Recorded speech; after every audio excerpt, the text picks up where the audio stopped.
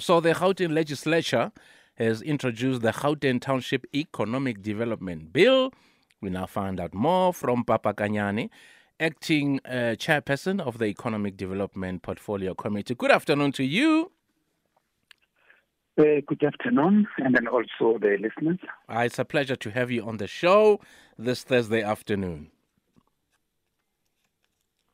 So let's talk about the bill. What does this bill intend to address? Yeah, the bill, maybe just to give you the context, in the 5th legislature, we came up with this concept of a township economy.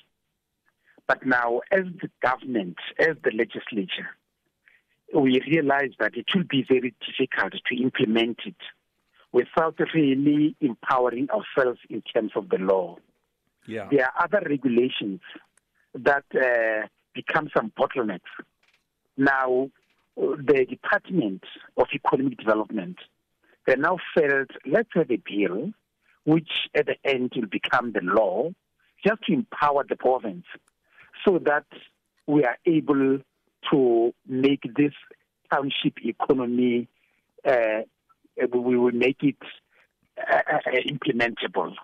Now, what this bill intends doing is just to create framework where township businesses will be able to operate without really getting these other impediments that are related to the law. I will also give you some of the examples.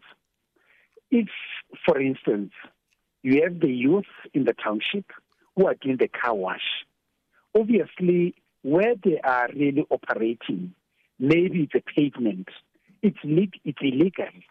But now we are saying for this bill, let the province be empowered. We identify them and we look for a space where we'll be able to really demarcate that, give them permits or a license to operate. And again, the bill doesn't really go alone. There is also a partnership fund. So where they really need funding, we're able to assist them to make sure that that business flourishes. So that is the intention about the bill, to make sure that we create this enabling environment. And does this bill address the matter of businesses owned by foreign nationals?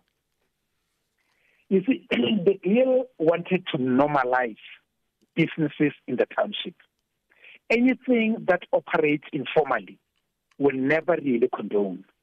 And I think that's where the bill will come in.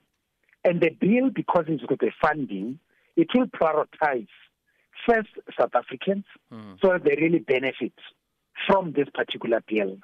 But we are in the process of conducting the public hearings. So it will really come from the people what they are saying. We are in that process. We have really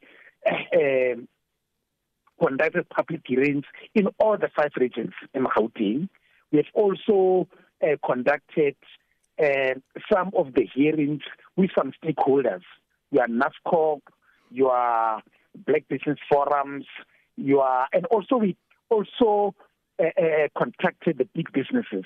Your Pick and Pay, your Shoprite Checkers, your Tiger Brands. So we are in the process of getting this.